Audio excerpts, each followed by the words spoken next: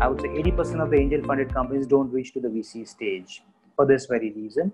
One, either their business model is not very right. Now they're able to raise funds from angel because obviously angel himself is engaged in his own business or in a job, but they're not able to devote as much energy. Neither they have as much knowledge to be able to decide the business model of the startups they are investing. Also, one angel does not support the whole enterprise. There will be a bunch of angels who will be investing in one startup. So the motivation of one angel to handhold the startup is not rare there. He'll be investing in 10 startups and 40 startups.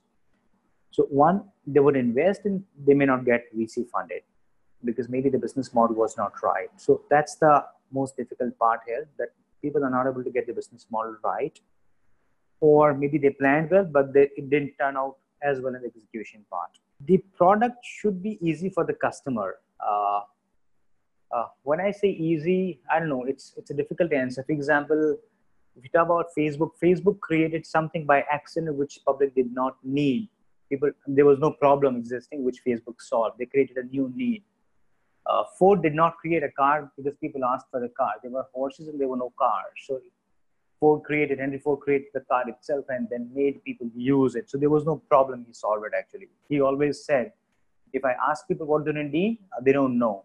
They would say faster horses. They would never say cars because cars didn't exist. They don't know what a car looked like. So that's why they are more future-ready model, I would say.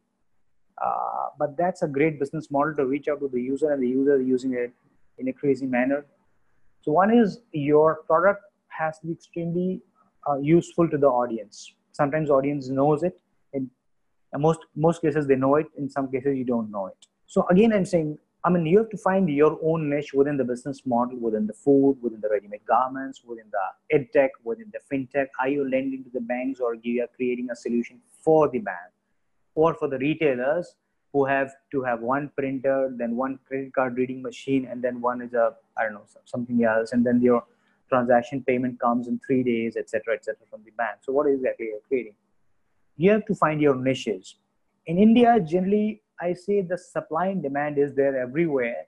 You have to solve one problem. There's always a logistics problem, like Zomato solved, like Uber solved. So that's what I think about India. India is extremely developed when it comes to the existence of things. There cannot be any business model today which is not online or which is not digital, which means if it's something which necessarily I need to go physically,